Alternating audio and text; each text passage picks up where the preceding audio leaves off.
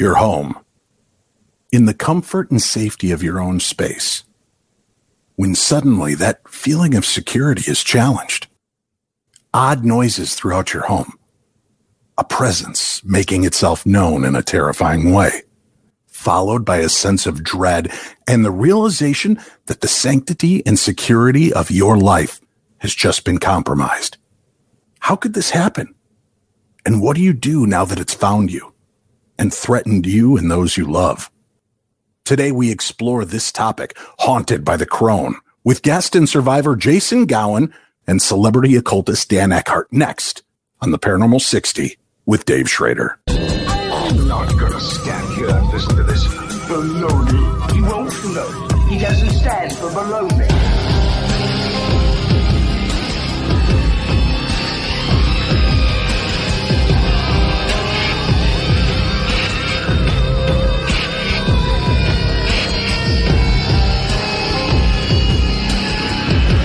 Sounds like a lot of supernatural baloney to me. Supernatural, perhaps. Baloney, perhaps not. What's the danger of simply speaking the name of a paranormal entity, a demonic force? Can it open a pathway inviting that energy in? But what if you did it as just a joke, not truly meaning to actually evoke something? Is there a chance that you could accidentally call upon the forces of evil? Our first guest knows all too well, and luckily, his family survived this encounter. Jason Gowan is a longtime friend, paranormal investigator, and survivor of a terrifying face-to-face meeting with an evil entity, an entity with its eyes set on his small son. Welcome, my first guest on The Paranormal 60, Jason Gowan. Hello. Jason, you got to walk us through this from the beginning. This encounter truly is one of the most harrowing and frightening stories I've ever heard as a parent. Yeah, honestly, I've been friends a long time, and I have always, I'm a smartass. I'm a jokester. I thrive on sarcasm. And throughout my, career investigating the paranormal, it was always my go-to. It was something that, I was mentored by George Lutz, whose family was, the basis for the Amityville Horror. I toured with him. That's what he taught me to use to kind of combat some of this darkness. And I forget a lot of times when I'm in the moment that these things take things very literally. They're not about the joke. They're not going to go for the punchline. And I had been doing 3D scanning and 3D work with Greg and Dana Newkirk from the Traveling Museum of the Paranormal and the Occult. And I was 3D scanning some of their objects. And we had done... Now, wait, one second. When you say 3D scanning, help our understanding for listeners around the world that may not be familiar with this technology. What exactly are you doing? So I would take a device called a 3D scanner, and we would go around the outsides of each of their reportedly haunted objects, and we would make replicas of them to see if the haunting carried over into 3D printed versions or replicas, basically offspring of the originals. And it was kind of an experiment that I worked on with them for a long time. And one of the things that we did was one of their statues called the Crone. And I had tuned into one of their live streams. I had, and I didn't even make the joke per se, but I said out loud, I almost made the joke that it could sacrifice my son or come from my son's soul. I don't remember the exact words that I used, but I didn't actually make the joke directly. I said I was going to, but I didn't realize that the statue was in the room and apparently eavesdropping. And later that night, my wife and I were watching television, and we heard running back and forth upstairs. And I was like, wow, the cat is really going to town.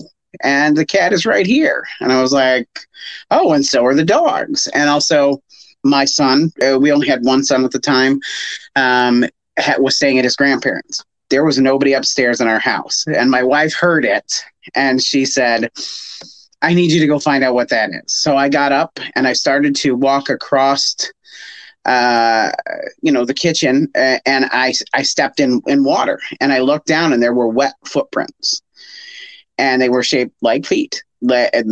Exactly like that, all the way coming into our living space, which is where my wife and I were. I turned around and I followed them, and they were where they were coming from, and they came from our kitchen door, which goes outside. It had been snowing. I turned the light on. There were no tracks in the snow, but there were definitely wet footprints coming from the door inside the house. Now these footprints that you saw, obviously your son's not there. Correct. You and your wife are accounted for. When you went from that room into the living room, it's not like you'd trailed through water earlier in the day. No, we'd been binge watching Netflix for several hours at that point, so that we hadn't left the room at all, and especially hadn't been outside. Nobody had come in, nobody had gone out. We have motion sensor cameras that would have let us know if it had seen somebody coming in. Now, Nothing. It's also important to note that with the crone, this statue and idol, it put off a scent to some of the people that experienced it. It's like swamp water, right? Yes. Like dirty pond or swamp water. Yes. So when you see these footprints, what is your initial thought? I didn't know at the time. I was, just completely trying to figure out where it had come from. You immediately, your brain wants to go to somewhere logical. Is there a leak? How did this get here? But in the back of my head, I'm like, oh, I heard something running around upstairs. I hope we're not dealing with another case of the creepy crawlies in the house. Right. And, I had kind of stepped back from doing a lot of the paranormal work once I had a family. I had stepped back because, Amityville carries a weight with it. And so I called the Newkirks, and they got on a call with me, and a FaceTime call. And I'm showing them the footprints. I'm like, what's going on here? And Dana remembered that she had that I had made the joke during the live stream, and she's like, the crone was in the room. And she said, did you check upstairs in the baby's room? And I said, no, and it never occurred to me. He wasn't home, so why would I go up there? I had no inkling. So I headed that way with them in tow on the FaceTime. I found the footprints going up the stairs, wet footprints going up our stairs, and unfortunately heading straight towards my son's nursery. I need to ask, just so we're clear for listeners around the world tuning into this, the footsteps, they're not little dinky doll or idol-like footsteps. You're not trying to say that full-size adult-size footprints. All right. And on the carpet, they were very clear. Like they were like the wet soles of feet. Like, on the kitchen floor, it spreads out a little bit. But on the stairs, they were pretty defined. So we get to the door of my son's room. The light is on inside the room. He's been gone since this morning. He's also, not able to get himself out of the crib. He's just a little under 2 at this point. And I walk inside the room and I follow the footprints, and they stop directly in front of the crib in one giant puddle. And at that point, I turned to Greg and Dana. I'm like, what? And they said, I kind of think you might have brought her here. And so I, thankfully, as I said, my son wasn't home that night. Mm-hmm. And, we just kind of were like, okay, maybe this was an isolated incident. Let's not, go too crazy with this. Several nights later, after Jason had come home, it had been quiet for a couple days. There was no issues. And it was like, I don't know, after it was like 1, 2 in the morning, we were in bed, and all of a sudden the lights started flashing in the house, and all of our Amazon Echoes started answering the same thing. I can't do that right now. I can't do that right now. One after the other, just doing all this thing. And at that point, all the lights went on that were automatic, hooked to the Amazon Alexa, and I heard my son screaming bloody murder from his bedroom. I hauled ass up the stairs. I get to the room. I fling open the door. The light is already on again, and he see him. He's red faced. He's screaming. He points to the corner. I turn and I look into that corner, and Dave standing there was this woman who I can only describe as looking like she fell out of the Ring movie, sopping wet, tattered clothes, standing in the corner, just staring. And then she disappeared. I grabbed my son and I got him out of there, and he stayed with us the rest of the night. So that when you say this disappeared, now, I mean, is it just there 1 second, gone, or is it dissipate into a wisp of smoke, or it just it was kind of like a teleportation in a sci-fi movie. It was just bam, gone, just like a flash and gone. All right, you've dealt with a lot in the paranormal field. You were good friends with George Lutz, as you mentioned, this surviving father figure from the Amityville Horror. George took this very seriously. He did a lot to try to help protect himself and other people as he progressed in his journey in life. Mm-hmm. And those are all things that he taught me. And so he had given me this kit with this box and some other things to do a cleansing in the house. And so I did. I did the cleansing in the house. And at that same time, Dana sent me stuff to do a cleansing outside of the house as well. It hadn't gotten there yet. So the next night, we saw her again outside, but she was off the ground, and you could see this form flying around the windows. Also at the back door, we would hear this banging. We would go, there would be nothing, but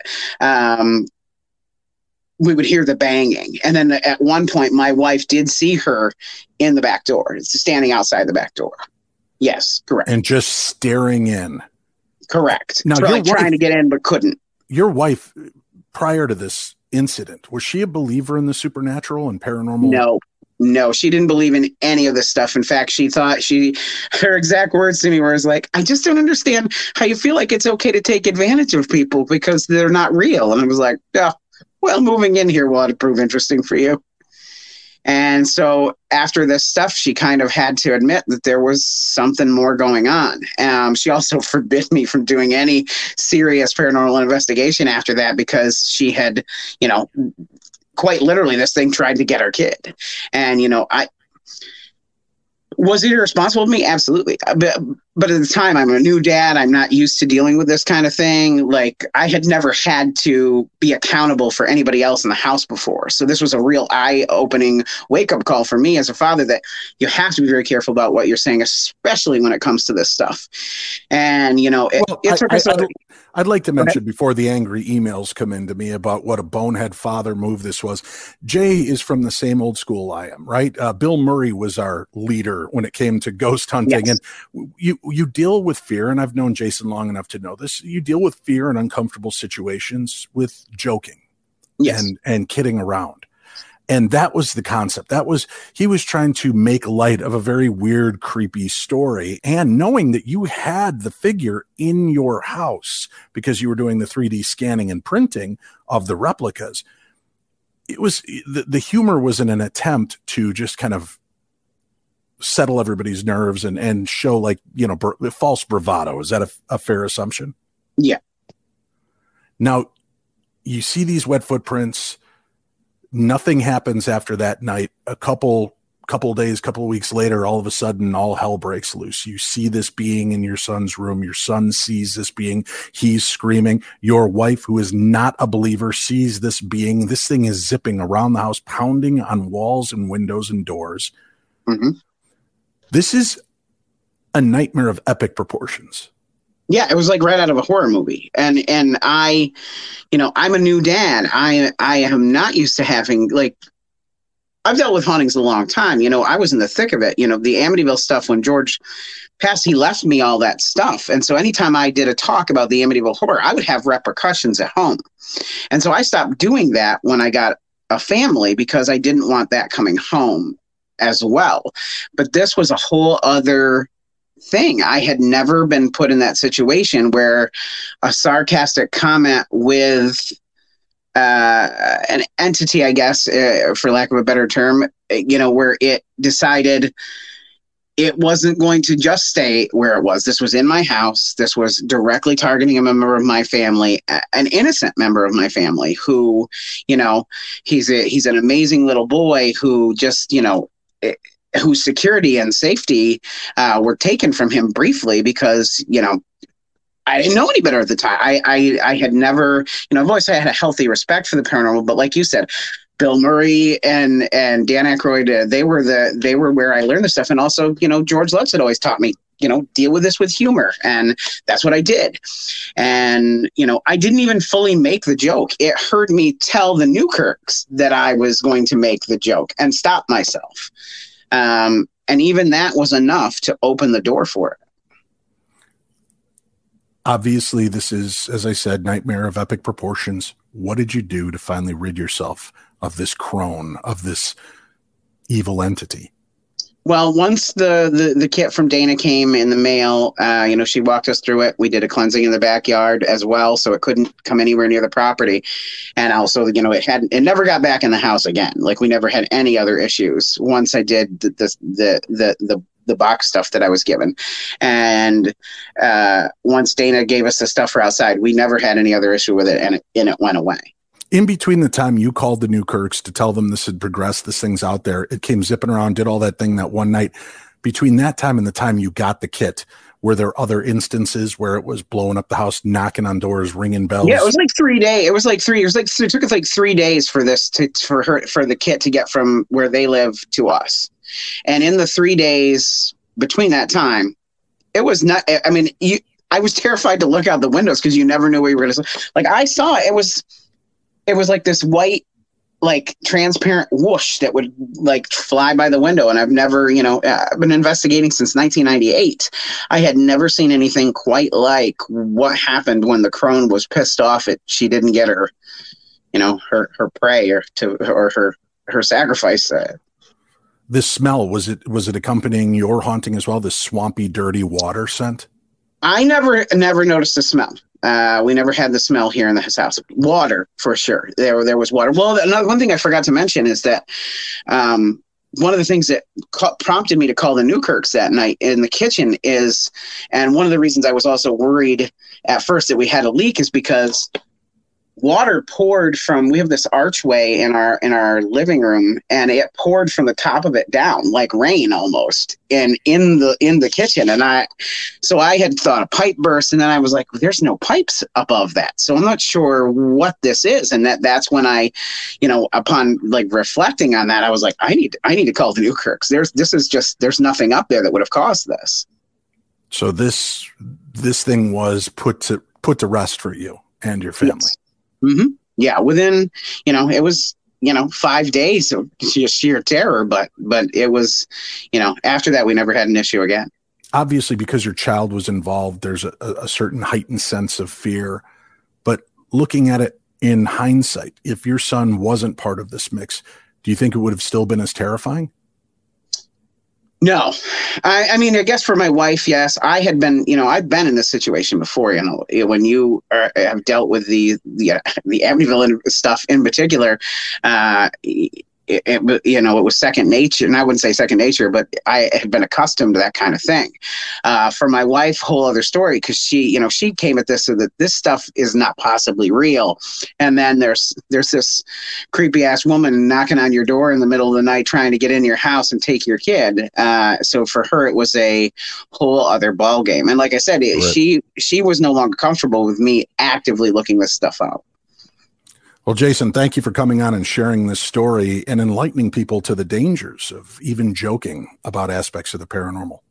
Yeah, well, Dave, I'm glad to, help you out anytime, come on anytime. And if anything, anybody else takes away from this is, jokes are all great and they serve a purpose when dealing with this stuff, but just make sure that you're using them in the most cautious manner, especially when your family's involved. Agreed. You can find Jason along with his partner, Jamie Kaler, on the Parents Lounge on Facebook and YouTube. They have a live video show that they do with other parents and talking about dealing with the day-to-day plight of being fathers and mothers. And you guys can check that out. It's a great show. Thank you so much, Jason. Thanks a lot, buddy. All right. Let's take a dip into the mailbox of the macabre, because we've got a story that was sent in, an encounter from one of the listeners. And following in the footsteps of what Jason just told us, I thought it was interesting to share this tale as well. Good evening, Dave. My experience starts as a dream. I've been told in the past that I have an overactive imagination, which is true. But the vividity of this was like nothing I've ever experienced before or since. There wasn't anything that stood out that day, just a typical day like any other. So I struggled to think of any reason I would dream of the events that took place, or more bizarrely, what happened afterwards. The dream started with me in a large manor. It was a little run down but habitable. There was furniture scattered around, sheets over them, so the place was either just lived in or about to be redecorated and repaired. I was a lot older then and surrounded by people I felt I knew, but I didn't recognize them. I was lead investigator for a team looking into suspected activity taking place in the manor. The investigation was in full swing. I was in the middle of looking through evidence gathered when the medium pulled me to one side. There's an evil here. Do you know what it is? I replied. It's a crone. She's attached herself to one of the investigators. You need to get her to reveal herself, he whispered. I went to the manor library, found a book that told me of a symbol that will reveal an attachment, but the host has to touch the surface that the symbol was on. Also, to banish the attachment by burning white sage in a jar, placing a lid on the jar to keep the smoke in, and once the attachment reveals itself, smash it at their feet like a holy hand grenade. Having to be sneaky and not want anyone to know, especially the host of this crone, I drew the symbol on the back of a door, and I waited. One by one during the night, the investigators went through until the host placed her hand on the doorknob. She fell against the door. An ear-shattering scream followed as a darkened mass manifested into a hooded, wraith-like creature. It continued to screech in pain from being torn from its host.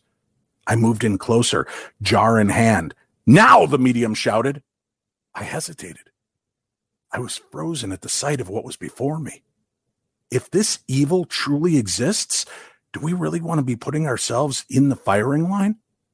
In that brief moment, the screeching crone pounced, reached out her hand, and grabbed the back of my neck.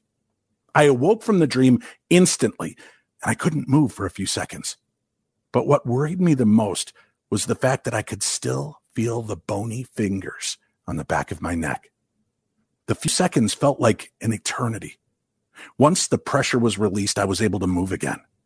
Shaken by the experience, I've since gone through every rational explanation. Sleep paralysis? Maybe, because I awoke instantly and my body was still dreaming with some kind of involuntary muscle spasm. Well, that seems the most plausible. But I'm not a morning person. It takes me at least an hour to fully integrate into normal society. But this morning I was wide awake. Coffee was not required. There is a voice at the back of my head that says, what if this thing was a warning? For about 6 years now, I've seriously studied and investigated the paranormal. I consult for a local team. So what if this is a warning? Something I may have to deal with if I continue down this path. Would the spirit reach out this way to try to either test or scare me off? It seems the more you know about the paranormal, the less you truly understand, and strangely, vice versa. Or is it a premonition telling me to be prepared for what I will have to face in the future? It would explain why I was aged and I felt that I knew but didn't recognize the people I was with. Well, maybe. But next time I won't hesitate. But then there's the fact that maybe it was just a dream. My subconscious telling me what I should try to specialize in, or the knowledge that I lack. Either way, it's given me a lot of questions. Being the type of guy that can take a hint, I've now made attachments and possessions a big part of what I'm currently researching, just in case. If you have a story or a question that you'd like to have us address here on the program, you can send me that email, dave@paranormal60.com. That's dave@paranormal60.com. And I will do my best to answer those and bring on experts that might be able to help us.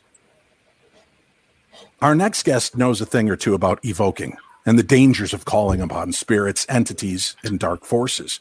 Dan Eckhart is a celebrity occultist that specializes in summoning, seances, and he and his wife, Kat, teach at the School of Occult Arts.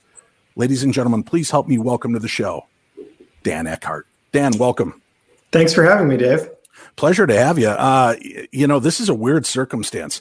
You've heard Jason's story. I sent you the email to peruse at your leisure to get a handle on the topic hand tonight, and I'm left with a lot of questions. The fact that could an item that is viewed as evil imbue people around it with this supernatural force? We've heard of haunted items and cursed objects, possessed possessions, but the spirit or entity of something dark bound to an idol. Is this just Hollywood machinations, or is this something that really exists in the world of the occult? No, it is something that actually does happen. We see it most recently. There was an example of a group of hikers who found an object in the Catskills Mountains that also had a Crone connection to it. They brought it home with them, and they started to have all kinds of negative paranormal experiences. The possession item, to have a physical item that might have something attached to it, particularly seems to remind me of gifting within paranormal circles and paranormal community. And by gifting, I mean in the magical sense of walking out into the woods to make an offering to something. Maybe you're making an offering to the Fae, or maybe you're making an offering to Bigfoot. But regardless, leaving an object for this entity, for this thing, and seeing what that thing returns. Folklorically, one of the things we do know is that whatever shows up in that space is then meant to be essentially left there. We say thank you for it. Maybe we give another gift, but we don't take that item with us. In terms of folklore, in terms of kind of myth and legend, we know that can open doors to things kind of coming along with the object for the ride. I know doing the Holzer files, we encountered some people that worked in Santeria. And we were informed that they would go and they would bring tokens that they would kind of affix their worries, their anger, their frustrations and problems to, and leave it behind, kind of leaving it to nature to deal with that negativity in a way to purge. This being and what happened to Jason truly goes down, especially because I guess he's such a dear friend of mine, to know this actually happened to somebody I love, know, and trust. This was something powerful, Dan, but was it truly this demonic entity, or what do you think took place in that case? Yeah, that's a great question. You know, when we talk about invoking or evoking spirits, when we talk about summoning spirits, a lot of people their mind goes immediately to Hollywood, and they think about demons in a house that have like a powerful name, or these kinds of portals that open to very negative spaces. And whenever something comes into our house that's not welcome there, the experience is negative. It can be very disconcerting. It can be very uncomfortable. But generally, it's harder to summon a named demon.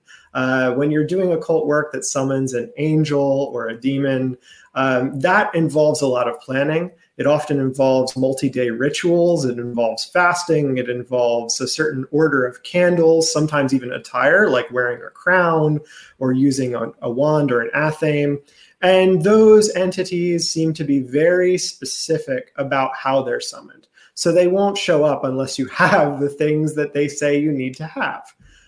However, that doesn't mean that lesser things don't come wandering through and filling that space. So often when Kat and I are called in for a paranormal investigation or we're consulting on something, what we find is it's one of these sort of like non-housebroken, less welcome entities that maybe you make a joke, maybe you say, oh, well, sure, it can come into my house. And then whatever that lesser thing is floating around outside says, an opportunity, and walks across the door. The good news about that is they are generally easier to get rid of than something that requires heavy ritual binding or some sort of occultic grimoire to deal with. But that doesn't mean it's less scary. That doesn't mean it's less uncomfortable. In this instance, as you mentioned, just by simply saying the name doesn't mean that that's going to call that being, but does it turn a light on? Does that being become aware of you? I know that's a fear a lot of people have listening to shows like this, watching TV shows and hearing demonic names. Does it really grab the attention, or does it take the full invocation, the full commitment to this for these things to really take place? It takes the full invocation. Just hearing the name, just glancing at, if you were for some reason to walk across an open lesser key of Solomon and see a sigil, that will not summon that entity into your space. It takes intent. Whenever we do an occult working or ritual working, will is a very important part of that. So you need to have the will to summon the entity, the will to bind it, the will to contain it. However, when we're working in the paranormal, when we're working with this sort of extra physical weirdness, it does seem to attract certain types of people. And it does seem to attract people who are very interested in this sort of thing. So I would say it's less that those entities will show up, but there are those curious ones, those things that are, again, just kind of like wandering through. And when you look at specifically folklore, like folkloric magic, when you're looking at Hindu and Tibetan magical systems, they're keenly aware, the practitioners of those systems are keenly aware of the fact that there are spirits just floating around. And so they introduce very simple things to stop those things from attaching themselves or coming into a space where they're unwelcome. And a lot of paranormal investigators, a lot of mediums come up with these things kind of intuitively. I know a lot of mediums who do not do a lesser banishing ritual of the pentagram, but instead have a very keen meditation system they follow, or a very specific set of a ritual, like washing their hands, or not bringing the clothes they wore to a site inside their house with them until they've washed them. That is a ritual, and that is effective against these kinds of lesser beings that are just here to cause trouble. Now, I do want to point out one thing. As I mentioned at the beginning of this, that you and your wife teach at the Occult School of Sciences, right? The School of Occult Arts. School of Occult Arts, I'm sorry. Yes. The word occult sometimes takes on a much darker connotation. It's misunderstood or misrepresented. So people understand you're not, the new, Aleister Crowley who's calling upon dark energies. Yeah. Just give us an encapsulation of what does the occult and study of that art really mean? So the occult art or occult studies, the word occult simply means hidden. And when we talk about the occult arts or occult studies, we're talking about occult philosophy. So hidden philosophy. This goes back to Gnostic thought. It does include magic. It includes anything that was kind of suppressed as far as religious systems, specifically ones involving spirits, are concerned. So all that means is hidden. And I do want to clarify, too, when I say demon, I don't necessarily mean, red devil horns. I mean that in a kind of a Greek sense. A demon was essentially any entity that we could not see. Angels, as we've pictured them with fluffy white wings, were also considered to be demons. So that term itself can be a little bit scary. But this simply means hidden. And I simply mean when I say demons, I'm talking about anything that is beyond our sight that seems to have a will of its own. You talked about the importance of intent, and we've talked about that through the years with Darkness Radio, and yes, and I'm sure we'll be taking that further here on the Paranormal 60. Was Jason an easy target because the totem, the item itself, was there in his home as he jokingly spoke those words? I don't want to say an easy target, because I think that's unfair, because we do bring in these things. Like, I have a collection of items which come from me from investigations, or just magical items that I've come to like. But it does create the kind of affinity that's necessary. So if Jason were to say like, oh, something that he might have heard, a spirit or something like, oh, that spirit shouldn't come and mess around with my family. Well, that probably wouldn't trigger anything. That's like a bravado. It's it is that humor that Lutz talks about, that kind of diffusing an uncomfortable situation. But the fact then that the mind is occupied with these reproductions, that the mind is occupied with these spiritual objects, that creates a kind of thought link for whatever came through the door to kind of glom onto and say, I'll be that. That's the easy thing for me to kind of bring into being. So I don't think the entity that he saw in his child's room was the actual Crone, whatever that may be. What I do think was that was something that was using his kind of his focus, his imagination, like the scene in Yes. Ghostbusters Yes. when they're supposed to call upon the Great Destroyer, and they're all keep your minds blank, and Aykroyd can't help but think of the Stay Puft Marshmallow Man. Exactly. So because this was the thing that was most recent in their minds, the work, the history, the story, this thing took on that guise in order to intimidate. Mm-hmm, exactly. And that's really what we find with these kinds of situations, is that when something that is a lower level entity, whatever it is, if it's a thought form, a tulpa, or if it's actually something that we don't know its name, comes into a space, it does want to make you upset. It does want to rustle your feathers, because that energy, that connection, that fear, the more you think about it, that's feeding it. It's making it stronger. Now, that being said, that doesn't mean you can't get rid of it. Jason clearly did, but that's why they are such a disturbance. If people are concerned and worried, and that's their intent to have fear, does that invite... See, I've joked around about it with Jeff Belanger for years. We're the ghosts that are not going to be demonic, but if I know you're afraid in a haunted location, I'm going to be the one pushing the planchette to spell "you're going to die." It doesn't mean I'm a demon. It doesn't mean I'm evil, but I'm a wise ass in life, so in death, right? So this would be something I would do as a joke. But it opens opportunities for lower level energies and prankster ghosts to have a little fun. Exactly. And that's not to diminish the experience. It was terrifying what happened to Jason and his family. And the idol was there in their home. So there's a very good chance that whatever it was attached to that, or one of its minions, perhaps taking on this guise to challenge. That in itself is terrifying. But that's why education and schools like you and your wife run are important, so that people can understand what they're dealing with and how to deal with them appropriately. Exactly. And it is very simple. One of the easiest ways to gain control over any kind of entity, demon, whatever you want to call it, is simply to know its name and then to act as though you are in charge of it. Now, you might say, well, that's easy if you know exactly, like if you know the name. However, there is a long history within exorcisms of the medium, the priest, the person who is presiding over the exorcism, if the entity does not give its name, to simply name it, to say, I, by the power of whatever God you believe in, name you X, and as such, you have to leave. And that's actually quite effective, because what it's showing is that you are in power. A lot of these kind of demonic entities, even angelic entities, they have a relationship to power and a relationship to you within that power. So if you can stand within a space and say, listen, I know your name, that entity may wonder what else you know. So it's going to listen to you. Fascinating stuff. People that are interested in taking classes, learning more about what you and Kat do, the Eckharts.com, is that the best way to reach you?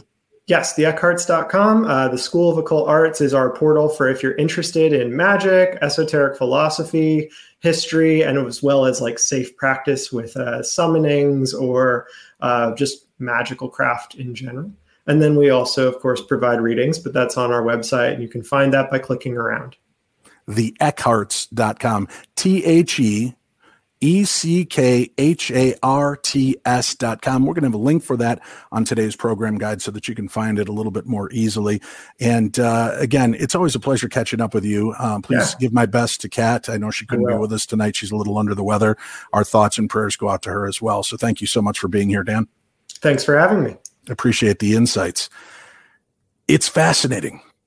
Our concepts are constantly challenged in this field of the supernatural to understand what it is that we may truly be up against. And the paranormal is nothing to be taken lightly. With the popularity of paranormal TV programs, I understand more than anybody people wanting to experience things for themselves. Curiosity, after all, is human nature. When I'm asked advice for new investigators, I always suggest reading, education, and knowledge before investigating. Remember, watching shows on TV doesn't make you an expert in the field. If that were the case, I'd be a lawyer with a medical degree by now, thanks to Law & Order and Grey's Anatomy. Stay tuned. We've got more coming your way. You're listening to the best in paranormal podcasting. This is the Paranormal 60 with Dave Schrader. All right, my friends, in my new experiment of terror, I decided to take some of the people I love most and subject them to horror movies they may never have heard of or may have missed in the past. This is upon further review. And I knew I wanted to come out swinging. So there was only one guy I knew I could lean on to check out this first movie. And he came to me. He said, Dave, if we're going to do this, I want a classic. I want one that is going to blow my mind. And I knew exactly what I needed to bring to this.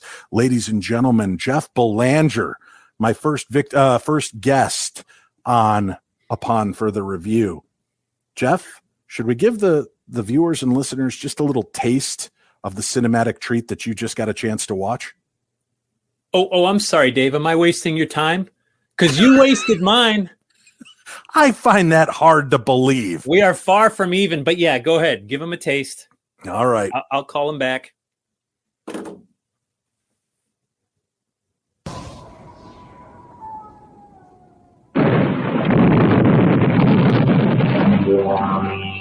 What happened that night science made its greatest mistake? What unknown terror was born that night?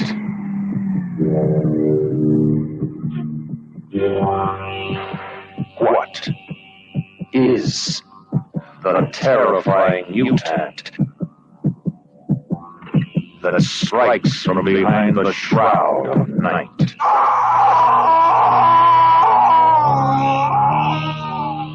That night of the Lepus. A night of total terror, more shattering than your strangest nightmare. What caused the unnatural death, destruction, and panic that night of the Lepus?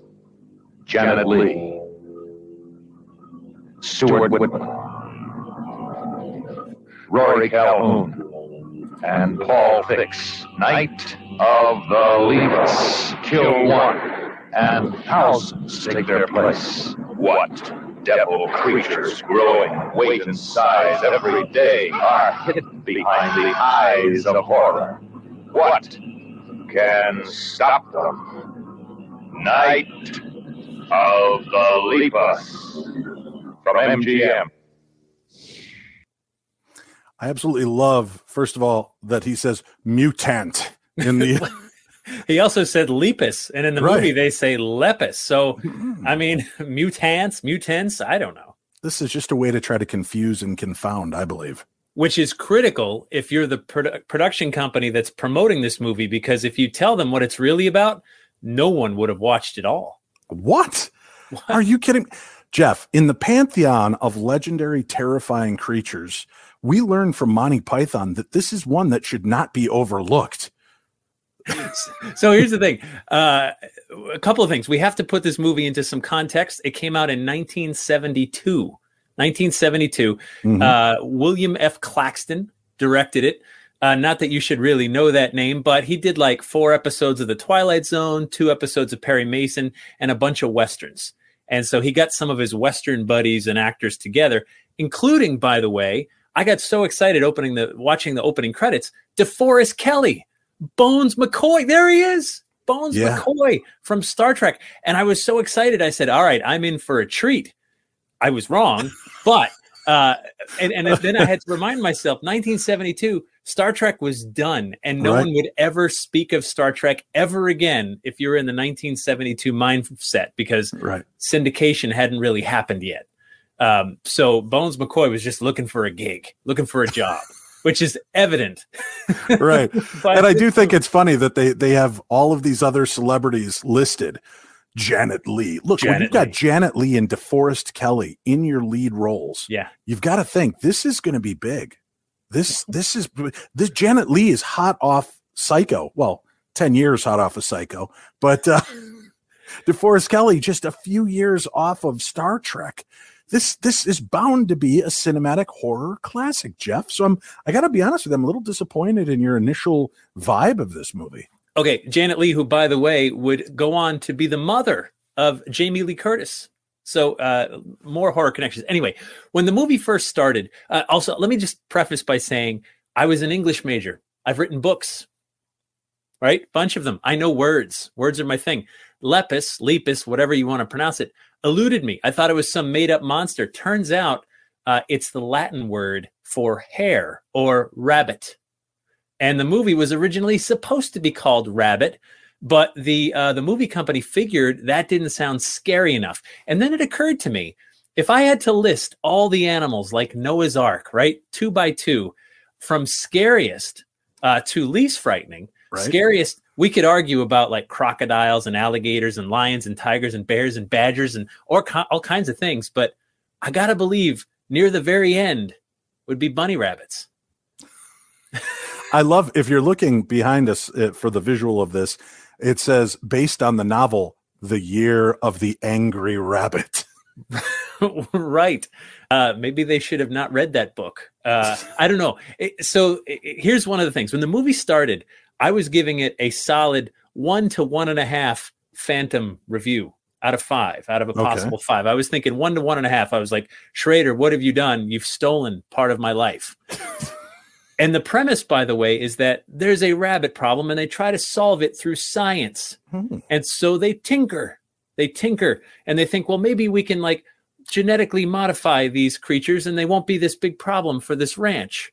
They were wrong. Dead wrong. Ooh. See, that sounds chilling. That was good. It does sound chilling, but then you start watching it and as it unfolds, the effects are anything but special.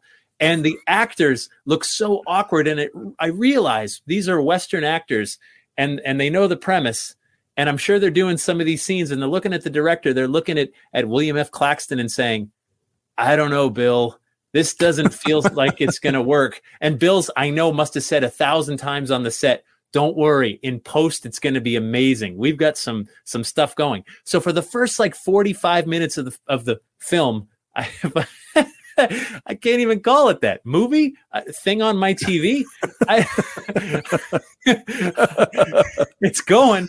I believe Cinematic Classic is still out there for you to use, should you choose to. Sure, but we'll get to that. So I'm giving it 1.5 Phantoms for the first 45 minutes, and then as the plot thickens, dissipates, vanishes, and it gets weirder and weirder into Crazy Town. And obviously they're committed to the whole premise now. You can't turn back halfway through the movie and go, you know what, let's just toss this out and try again. I started rooting for it to just get stranger and more corny and more awful. And boy, at that point, I was not disappointed. When I was rooting for the bad, when I said, come on, let's get worse and worse and worse, it said, Jeff, hold my beer because we are going to do just that. And so my score scale started to slide up, I found, because I didn't turn it off. I kept with it. 1.5 Phantoms suddenly turned into like 3.5, maybe even almost 4 by the very end when I was rolling on the floor laughing at this, quote, horror movie that was scary in only one aspect, but not the aspect anyone was going for.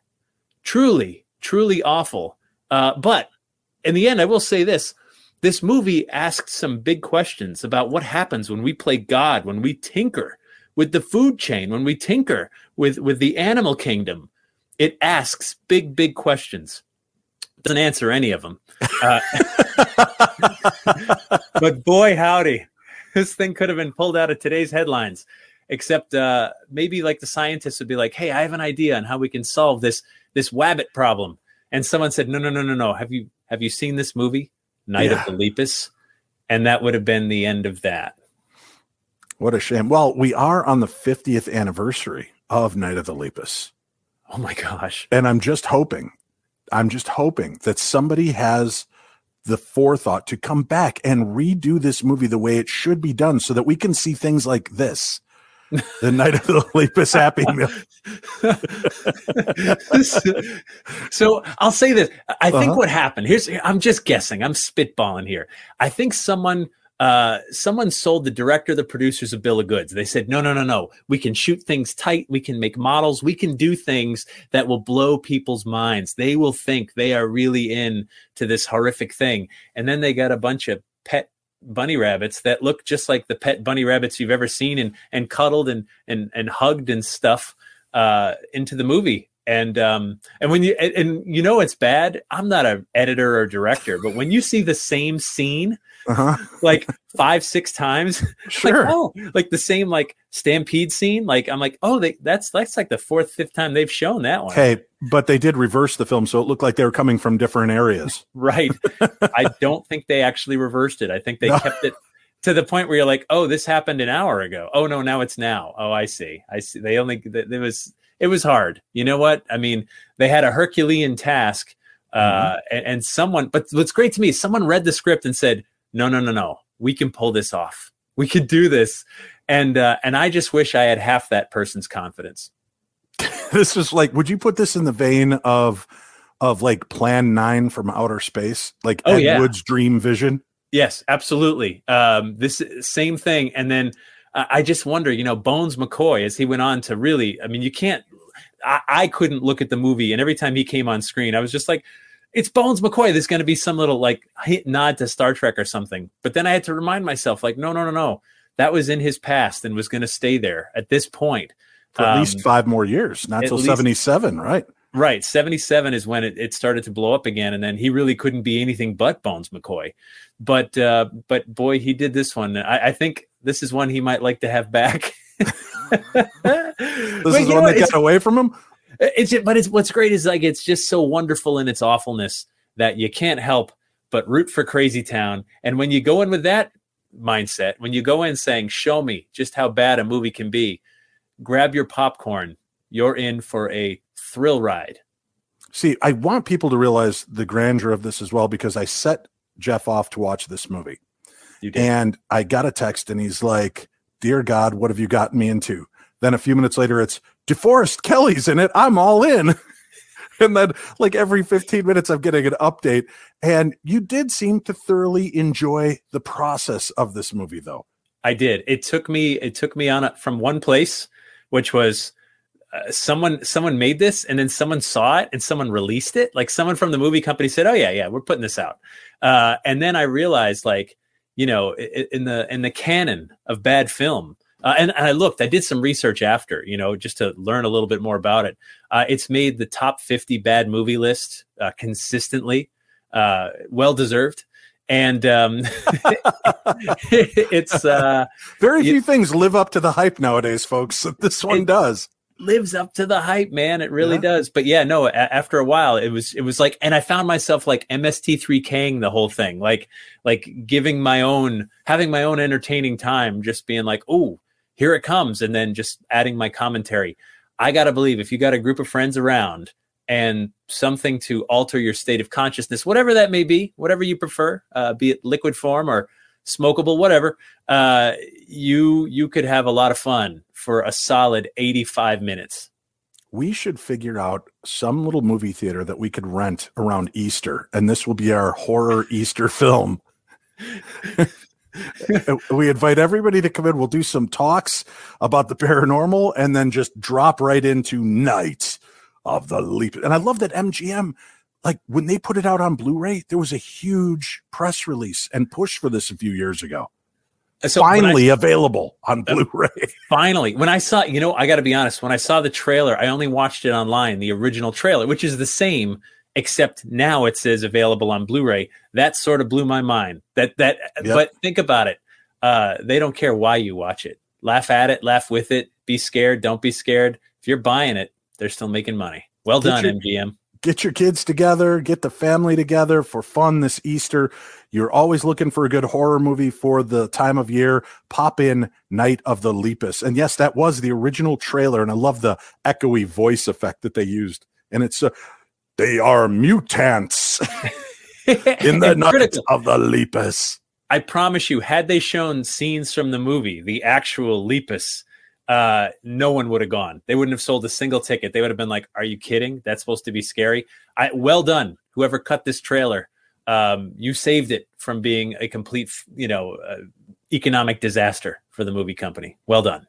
All right. That's it from Jeff Belanger. Thank you, Jeff. We'll be back again next week with another edition of Upon Further Review. Well, I hope you enjoyed that as much as I did. Great, fun movie. Again, if you just like having fun and schlockfests, check out Night of the Lepus, whatever the hell it's called. It's well worth your time to look at. Hey, I want to mention real quickly, I'd love to meet you. And it's going to be real simple because coming up March 4th through the 6th, I'm going to be in Waynesboro, Pennsylvania at the Mystic and Mystery Weekend. It's a meet and greet, paranormal investigations. There are tattooers, vendors, Akashic readings, scrying, Reiki, psychic and tarot, readings, runes, aura photography, table tipping, meditation, and more. And I'll tell you what, I have been to a few places that do table tipping. And that is insane to see happen.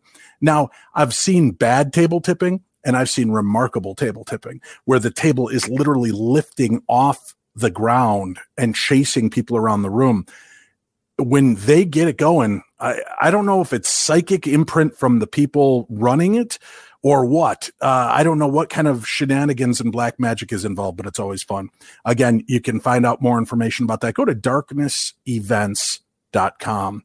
darknessevents.com, and you'll find more information there on all of the great places I'm going to be this year, and I hope you'll check it out. Before we say goodbye, though, I want to go by the book. Well, that's our new segment, Go By the Book, and this is a great one. I love time travel, and today we're highlighting the new book, Time Travel, The Science and the Science Fiction by Nick Redfern, available now via Visible Ink Press. Fact or fiction, real or impossible, movement through time explored, examined, and explained. Albert Einstein's theory of relativity postulates that scientists have proven some of these factors may exist, and that the faster you travel, the slower time moves. Clocks on airplanes, satellites, and rockets are slower than clocks on Earth, and time travel is indeed real. Can time machines, time tunnel wormholes, or tales of fictional time-traveling heroes be so far-fetched? Covering the history of time travel in both reality and fiction, Time Travel, The Science and Science Fiction investigates the long history, myths, science, and stories of movement from the present to the past and into the future. Timely in its telling, Time Travel, The Science and Science Fiction by Nick Redfern chronicles more than 30 instances and accounts and stories and famous examples of time travel. You can find that book and more at theparanormal60.com, theparanormal60.com, and then click the store tab. You'll find information there. Well, folks, I hope you enjoyed our first presentation of the Paranormal 60 with Dave Schrader. The paranormal is nothing to be taken lightly. Like any study, time and effort needs to be put into research and understanding. Calling on forces that you don't fully grasp, even in jest, can result in unseen dangers. It's always a good idea to be cautious about this work, but never walk in a place of fear. That's something that can invite lower level entities seeking you harm to get in and find a crack. Be careful. Enjoy the paranormal, educate, enlighten, and study these things. Because again, you should never walk into this blindly. I'd like to thank our guests, Jason Gowan, for sharing his terrifying experience, and to Dan Eckhart for his guidance and insights, and a special thanks to Tim Dennis. The beat goes on, brother. Make sure to continue to listen to the long-running paranormal podcast, Darkness Radio, and tell them Dave sent you. And finally, to Bart L. for the Paranormal 60 theme, and Dan Masnick for the great graphics he continues to create for me, and Winnie Schrader, my wife, for social media, website maintenance, and all the hard work, love, and support behind the scenes. And thank you all for visiting the Paranormal 60 and allowing me along on your journey. May the darkness be a little more light with the information we shared here. Stay safe and be kind. We only have one now to get this life right. Make the best of it.